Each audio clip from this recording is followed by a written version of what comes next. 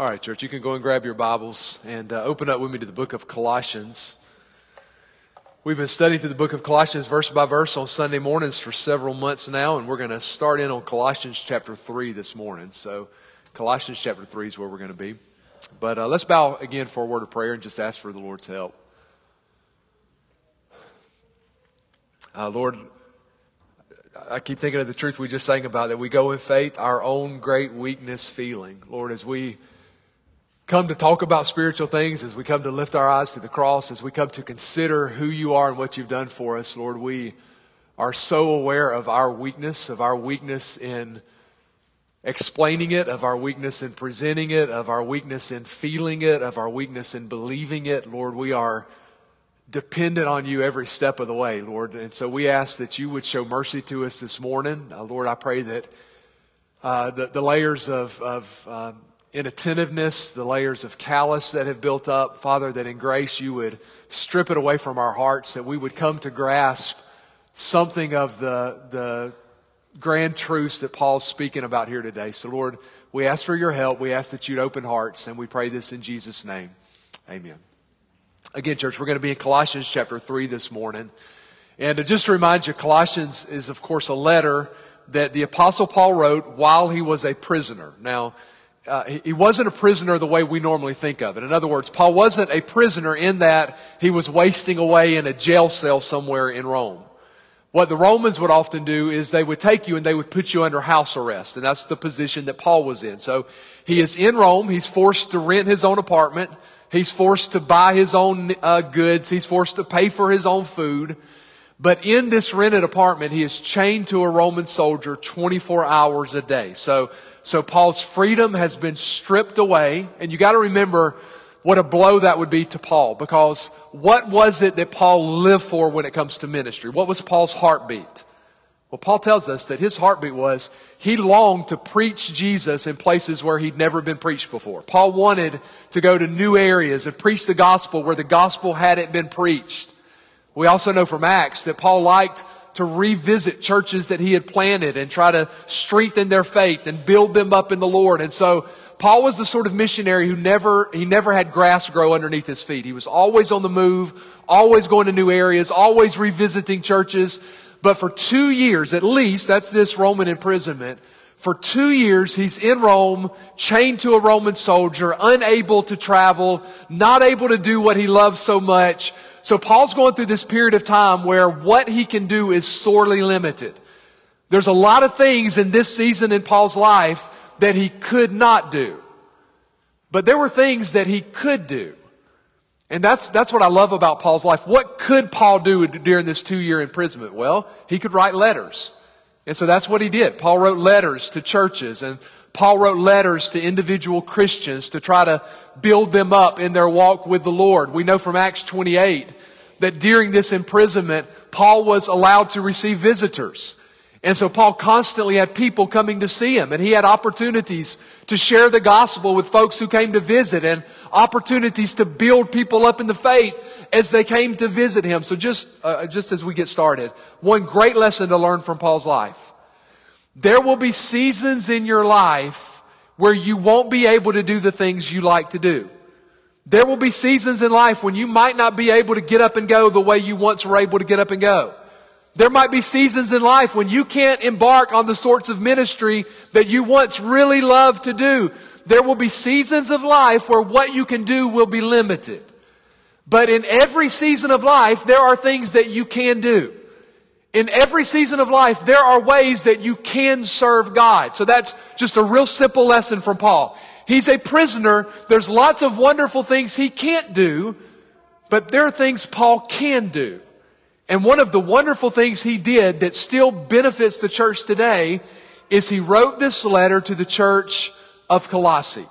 This is a relatively young church. They've been there for probably a little less than 10 years. And Paul is writing to a church that is under attack. False teachers have come into this area, and they're trying to undermine their faith by trying to undermine the sufficiency and supremacy of Jesus. In other words, these false teachers were teaching a much diminished Jesus. They would say, yeah, Jesus is great. You need Jesus. But they would not teach that Jesus is the image of the invisible God. They would not teach that Jesus is the one in whom dwells the fullness of deity bodily. They're teaching a lesser Jesus, and they were teaching a different salvation. They were saying Jesus is an important step into the spiritual life, but he's just a step. Jesus is just one of the rungs on the ladder to the real deep things of God. But there's so much more out there, they were teaching the Colossians. Maybe a good way to think of it would be like this. Let's say that you decided you're going to take your kids or your grandkids on a trip to Disney World. And so you go online and you get just basic Walt Disney World Magic Kingdom tickets. You go to Magic Kingdom and you spend about 2/3 of your time waiting in line. And the kids are crying all day because they all want a pair of mouse ears, and you're not going to spend $40 on mouse ears. And the food's so expensive, you get 2 plates and you split it in half to feed everybody. And by the end of the day, everybody's in tears and everybody's exhausted. And you have to load everybody back up in the car and you have to drive all the way back home. Well, that's one way to go to Disney World. Or you can go to Disney by paying for one of their deluxe packages, where you get a park hopper pass and you can go to all the different parks. And you can get a fast pass where you don't have to wait in line. And there's packages you can buy where everybody gets a set of mouse ears. Wonderful photo ops, right? And you can even stay at a resort right there on site. So you can go to Disney with the base package, or you can go to Disney with the deluxe package. Well, the false teachers were telling these Christians that all they had was the base package. They knew about Jesus, but they had just barely entered into the spiritual life. So they're coming into town going, wait a second, you haven't had an encounter with an angel yet? You haven't had a vision of heaven? Well, don't you know if you would just apply all of these extra Old Testament laws, and if you would debase yourself, if you would deprive your body of enough pleasures, you could get yourself in a position where you could experience the deep things of God. And Paul is writing this letter to debunk all of that. Jesus is not just a piece of the spiritual pie. Jesus is everything. Jesus is not just the entry point of the Christian life. Jesus is the essence of the Christian life. It's not just that we need Jesus to start this and then we move on from there to better things. Jesus is the goal of it. Jesus is the essence of it. Jesus is the meaning of it. And so Paul is writing this letter to remind them of the sufficiency of what we have in Christ. One of the phrases he uses in this letter is that in Him we are complete. Everything we need for life and godliness is ours in Christ. That's where we've been. Now, as we come to chapter 3, there's going to be a little bit of a shift in the letter. So the first 2 chapters have all been about laying out who Jesus is and what we have through faith in Him. Okay, so the focus has been on the truths, the undergirding truths of the Christian life. And the second half of chapter 2, Paul gave warnings. He said things in the second half of chapter 2 like, let no one take you captive through empty philosophy. Or let no one judge you on matters of food or drink or days. So he's been laying out truth, and he's been given warnings to protect those truths. But now as we come to chapter 3, Paul's going to start turning to the exhortation part of the letter. And what I mean by that is he's now going to start getting into, based on those truths, how then should we live? So based on who we are in Christ, what Christ has done for us, where we stand before God through faith in Jesus, how are we now supposed to live? And this is, if you're familiar with your New Testament, this is the way most of our New Testament books are laid out. So most New Testament letters go from doctrine to duty. Most New Testament letters start with gospel truth. Here's what God has done for you. Here's where you stand before God. And based on those truths, we're then told how to live. But that order is absolutely crucial, because the Christian life does not work the other way.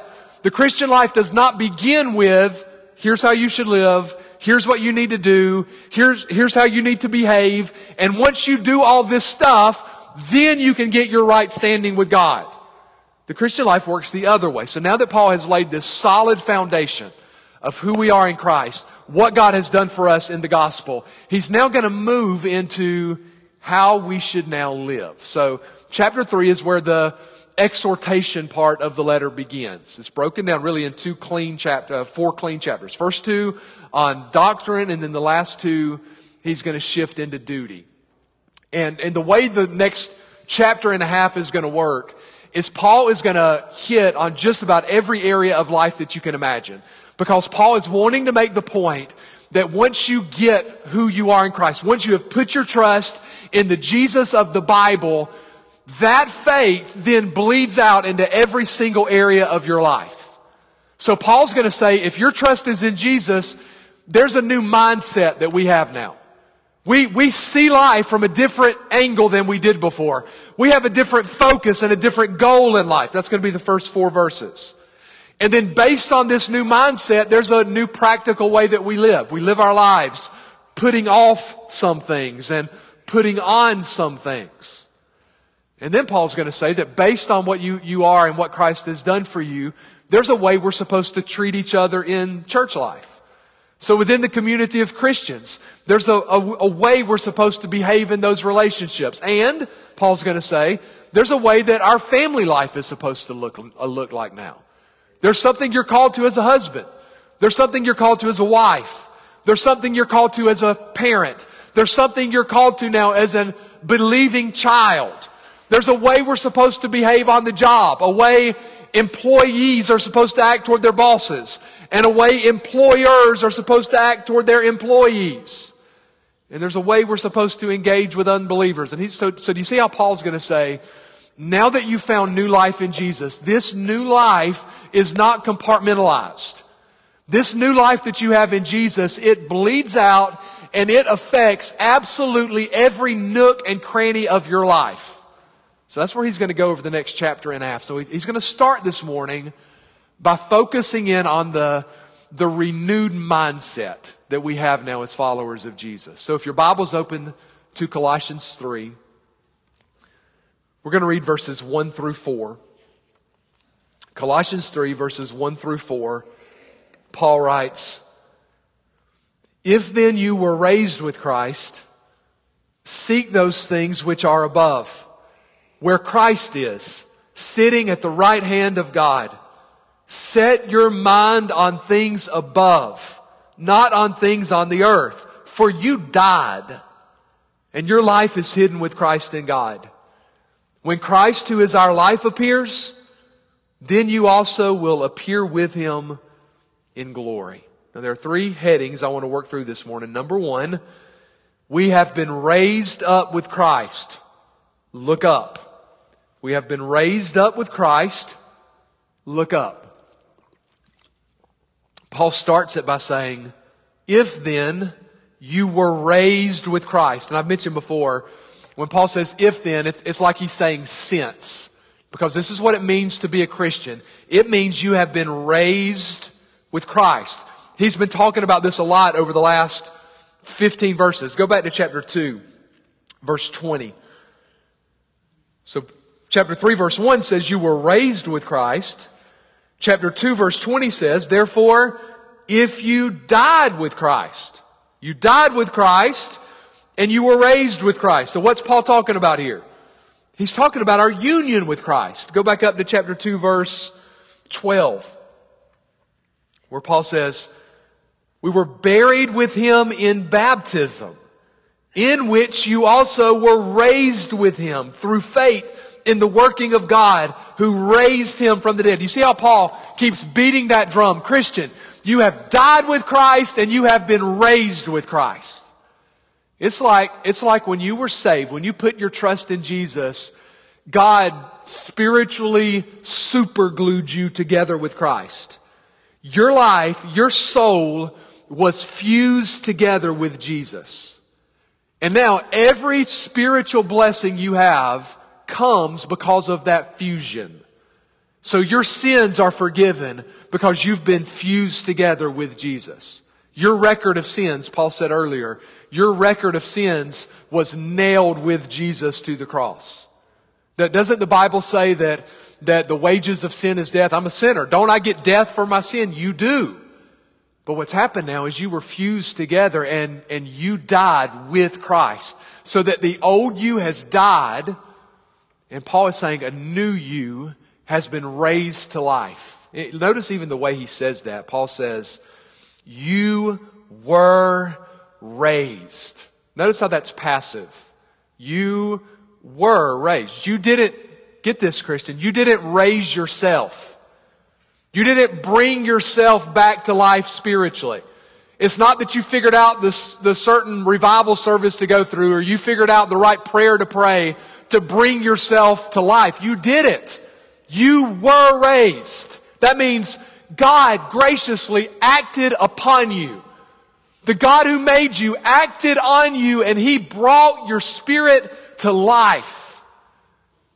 And when God acted upon you, the old you died and a new you came into existence. Here's the way Paul says it in Galatians. You know this verse, but notice how he words it. Paul says, Galatians 2, verse 20, I have been crucified with Christ.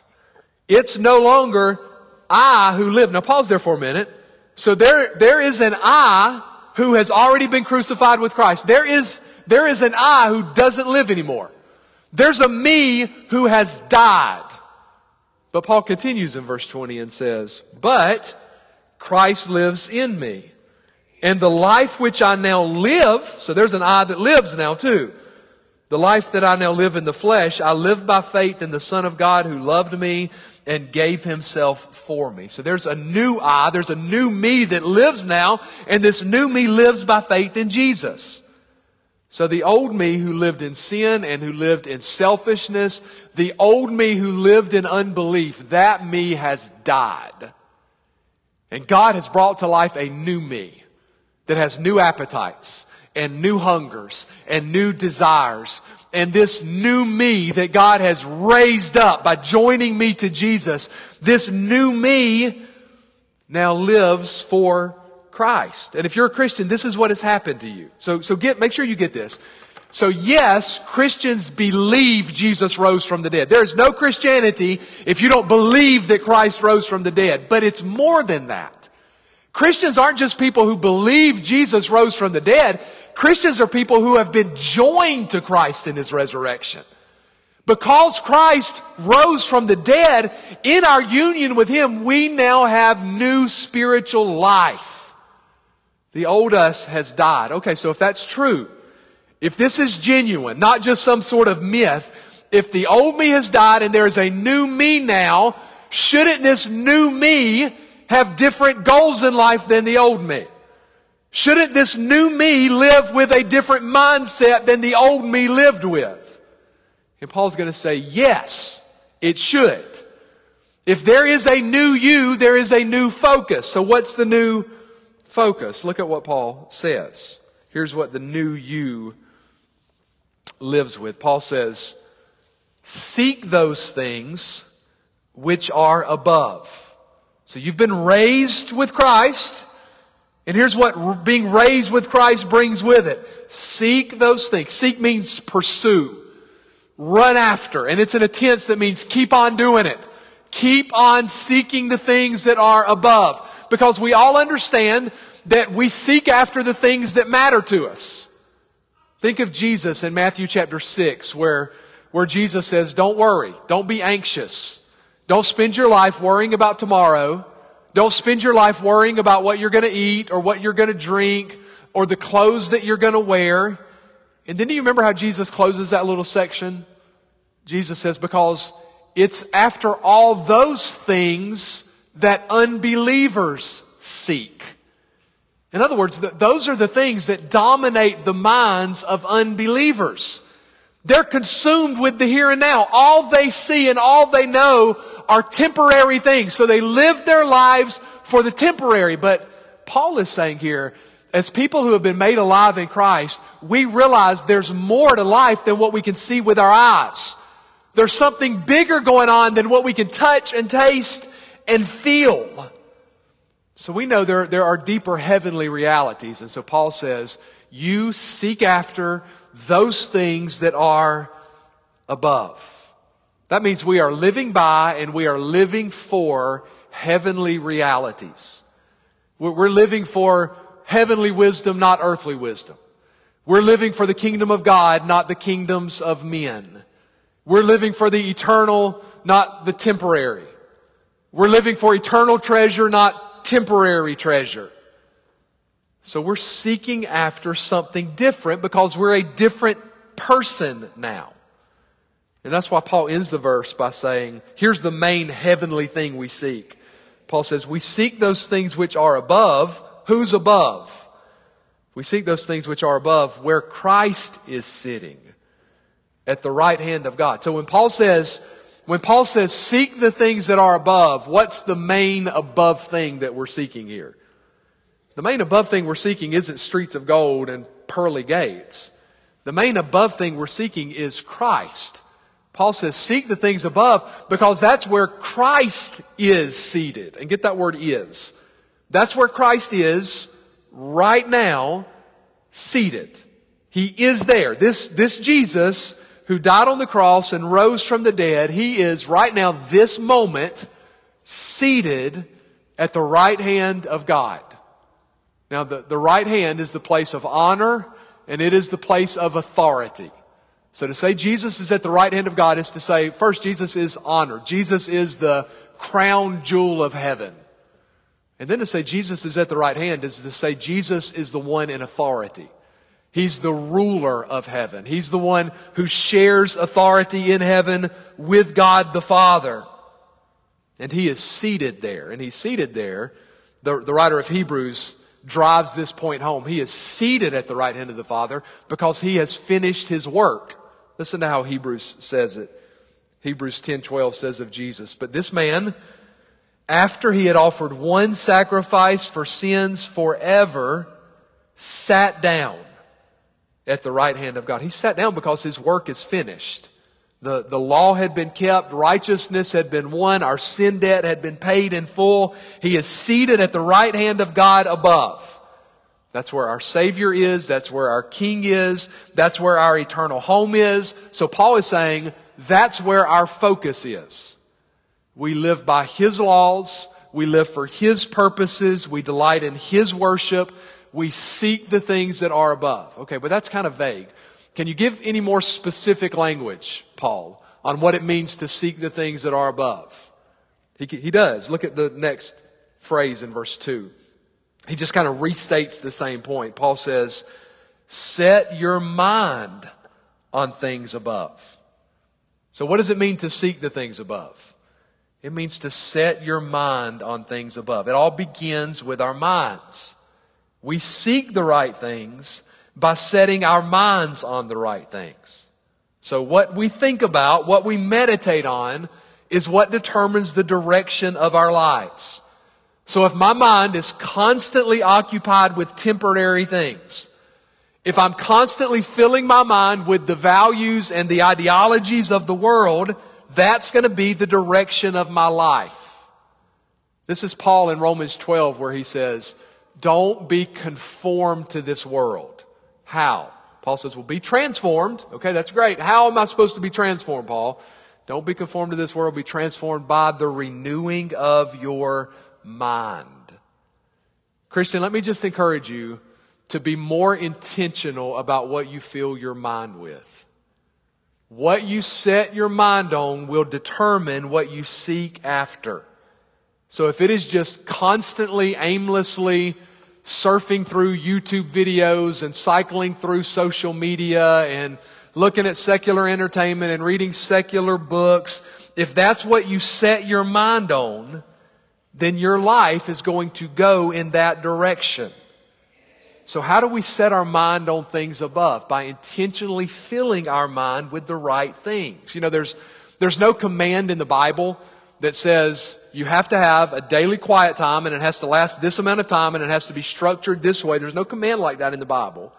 But for centuries, Christians have found that to be one of the important tools we use in order to set our mind on things above. We go to the Lord regularly in prayer and we set aside time so that we can thoughtfully read through Scripture and we meditate on what we're reading. Meditate just means I take some truth about God and I turn it over in my mind. And I chew on it, and I delight in it, and I praise God for it. This is one of the helpful uses of good Christian music. I help set my mind on the right things. I can listen to good music to help with that. And we read good books, and we have relationships where we can engage in meaningful conversations, and we regularly gather for corporate worship to help set our minds on the right things. But Paul is saying this seeking after the heavenly things all begins with setting my mind on the right things. Be intentional about what you fill your mind with. And I should add, it's only as we set our mind on things above that our lives will really matter here below. It is only as we set our mind on things above that our lives will matter here below. Because when Paul says set your mind on things above, Paul's not saying ignore the world and just daydream about heaven all day. This isn't some weird form of escapism. What Paul is saying is live your life in light of what's really true. Christ is King. That's really true. The way C.S. Lewis said it is you will never meet a mere mortal. You live under the reality that every single person you meet is an eternal soul who's going to live forever somewhere. You live under the reality that this life is temporary and everything you're tempted to live your life for is temporary. And so you live your life for the things that are above, and that's the way we live in a way now that actually matters. I just referred to C.S. Lewis. You're probably familiar with this quote from Lewis about this issue, where he said, "A continual looking forward to the eternal world is not, as some modern people think, a form of escapism or wishful thinking, but one of the things a Christian is meant to do. It does not mean that we are to leave the present world as it is. If you read history, you'll find that the Christians who did most for the present world were just those who thought most of the next. The apostles themselves who set on foot the conversion of the Roman Empire, the great men who built up the Middle Ages, the English evangelicals who abolished the slave trade, all left their mark on earth precisely because their minds were occupied with heaven. It is since Christians have largely ceased to think of the other world that they have become so ineffective in this one. Christian, set your mind on things above." Here's the second thing. You have died with Christ. Don't look down. Look at the last half of verse 2 and into verse 3. Paul says, set your mind on things above, not on things on the earth. For you died. So this is the opposite. What's the opposite of setting my mind on things above? Well, the opposite would be setting my mind on things of the earth. Paul says, don't set your mind on things of the earth. Now, I need to make sure we're clear on what Paul's not saying. That does not mean you can't spend any time engaged in the things in this physical world. He doesn't mean that. We know Paul doesn't mean that because he spends the rest of chapter 3 telling us how to live in this physical world. He spends the rest of chapter 3 telling us how we're to engage in work and how we're to parent our kids and how we're to spend time in our marriages and how we're to treat other people and how we're to pursue unbelievers. So he spends the rest of chapter 3 telling us how to live in this world. So he's clearly not saying, don't get your hands dirty with the things of the world. Stay detached from all of that. No, Paul wants us to live well in everything we do in this earth. But what he's saying is, the way we live well with the things of this world is by focusing on heavenly reality. So in my marriage and in my parenting and in my relationships at work and in the relationships with unbelieving neighbors, I engage in all that with a clear view that there is more to this life than what I can see with my eyes. In particular, the earthly things that Paul is telling us not to focus on, he drills down into in verse 5. Look at verse 5 of chapter 3. Paul says, therefore, put to death your members which are on earth. So what are the earthly things that he's telling us not to set our minds on? Put to death your members which are on earth. Fornication, uncleanness, passion, evil desire, and covetousness, which is idolatry. So what Paul's saying is, don't set your mind on the idols of this world. When he says don't set your mind on the earth, Paul's just saying don't live your life for the idol of sex. Don't live your life for the idol of greed. Don't live your life for the idol of position or fame or popularity. Why shouldn't I live for those things? Did you notice how he started verse 3? Here's why you can't live for those things. Verse 3. For you died. That's a pretty blunt way to say it, isn't it? When did you die, Christian? You died when Jesus died. When you believed, God fused you together with Christ and the old you died. So what was the old me known for? How did the old you live? Do you remember how Paul describes it in Ephesians 2 where Paul says, here's how we once lived. We once walked, Paul says, we once walked according to the course of this world. In other words, the old me lived by just marching to the beat of the world's drum. It's almost like the picture of tubing down a river where you get in your tube and you just then go wherever the current of the river takes you. And Paul's saying that's how we used to live our lives. We used to live our lives. We were just carried along by the stream of this fallen culture. Whatever our culture said was important is what we thought was important. But that old you has died. The you who was ruled by sin, the you whose heart was hostile to God, the you who was in love with this world, that you is gone now.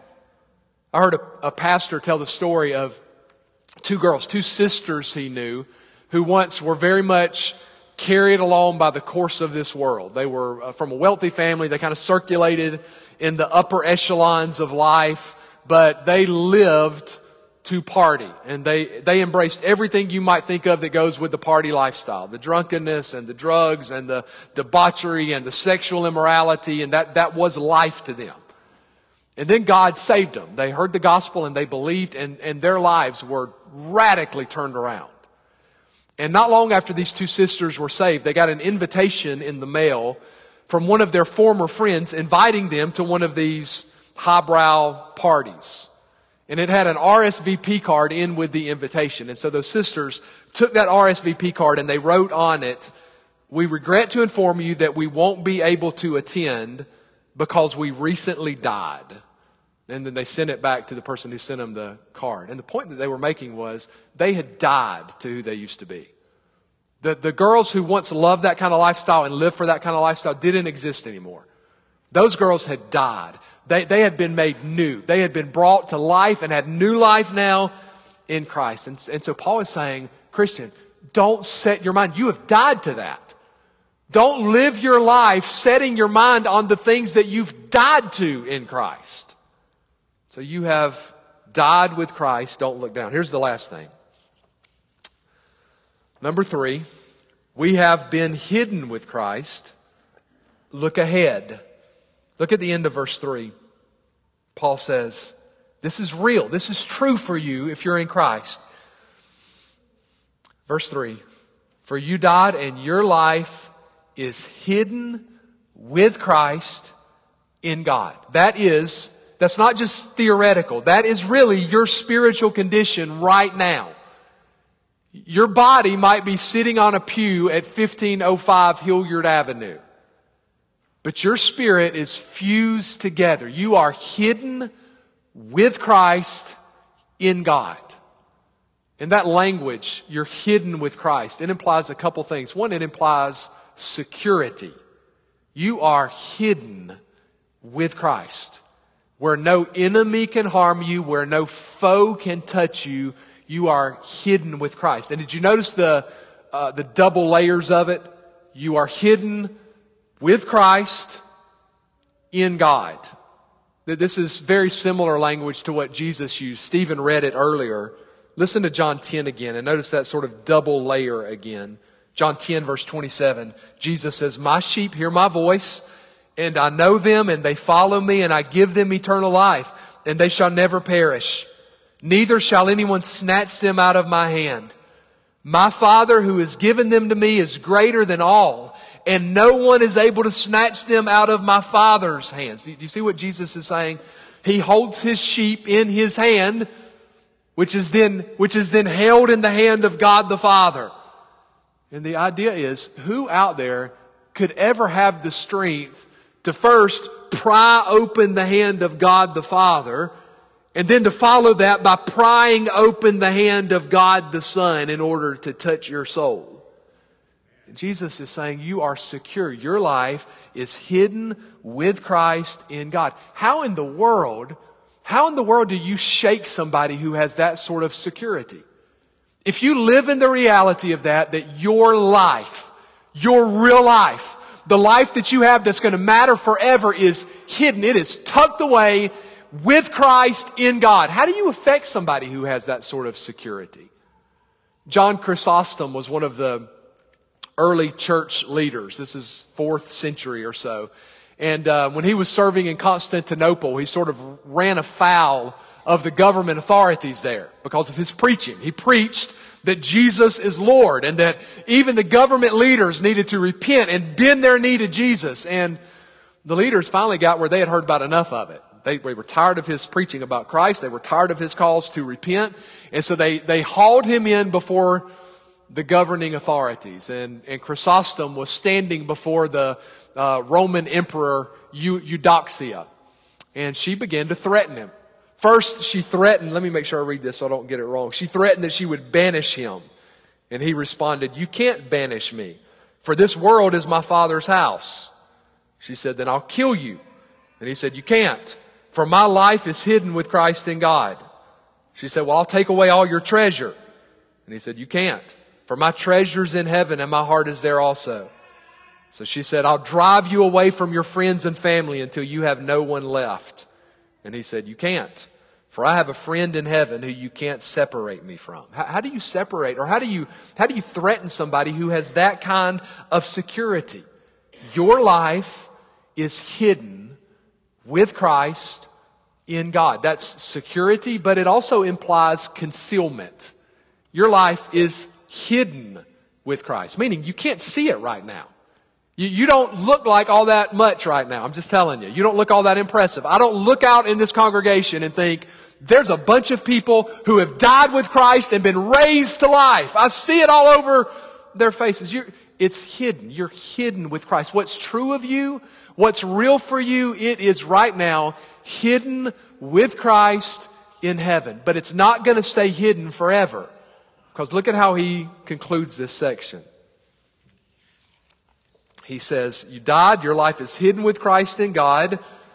When Christ, who is our life, appears, then you also will appear with Him in glory. Now there's two parts to that. First, he makes the point that one day Jesus is going to appear.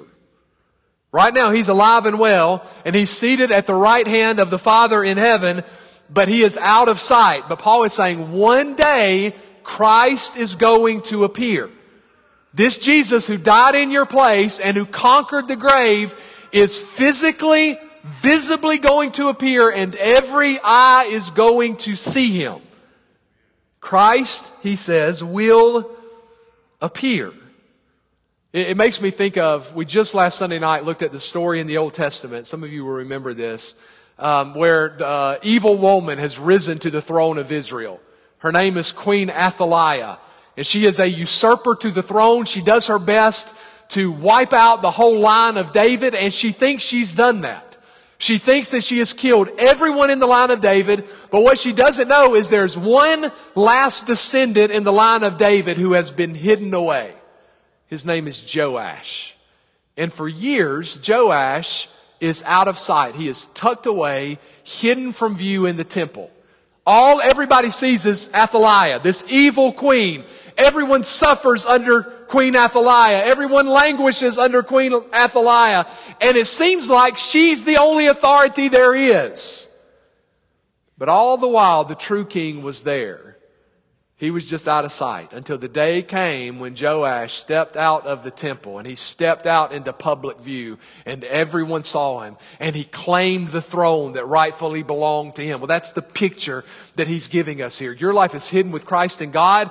Christ himself right now is hidden from public view. He's seated at the right hand of God. But one day this Christ is going to appear. And before you look at that last phrase, notice what he calls Christ there. He says, when Christ, who is our life, appears. Who is Jesus to you, Christian? Who is Christ to us?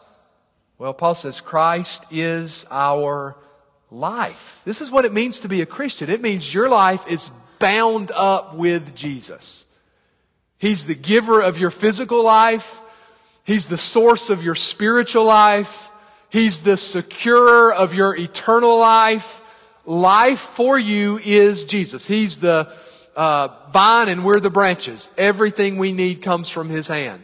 This is Paul saying in Philippians, for to me, this is the Christian mantra, by the way. For to me, to live is Christ, to die is gain.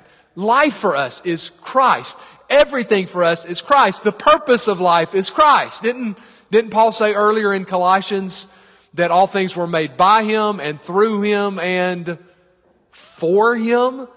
I exist for Jesus. He's the source of my life. He's the goal of my life. He's the essence of my life. This is why if your faith is really in Christ, you probably already have, but if you haven't, you will one day have a point that comes in your life when it feels like all of your hopes, all of your dreams vanish. There's something that you were focused on, something you were living for, some dream you had, and that dream just evaporates. It's gone in the blink of an eye. Some relationship maybe disappears. Some job you had, some business you've invested in that you care so much about is taken away. Or you go see the doctor after them drawing blood work and he says, it's worse than we ever imagined. And you realize that your health is gone. And you are absolutely rock bottom in the dust. And from the dust you pray and say, Lord, I have nothing left, but I have Christ. And He is the strength of my life and my portion forever. I have nothing, but I have Christ. So I have everything that I need. That's what it means to be a Christian. It means we are people who realize that Christ is life. So even if everything else is taken away, we have the essence of what we were made for. We have the essence of what life is all about. So He's going to appear, and what's going to happen on that day when He appears? We're right now hidden with Christ in God. But notice the last part of verse 4. When Christ, who is our life, appears, then you also will appear with Him in glory. I just said you don't look very glorious right now. Your spiritual life is hidden in Christ. You've been adopted as a child. Look that way. But on that day when Jesus steps onto the world's stage in all of His glory, guess where you and I will be? We'll be there with Him, sharing His glory. On that day, what is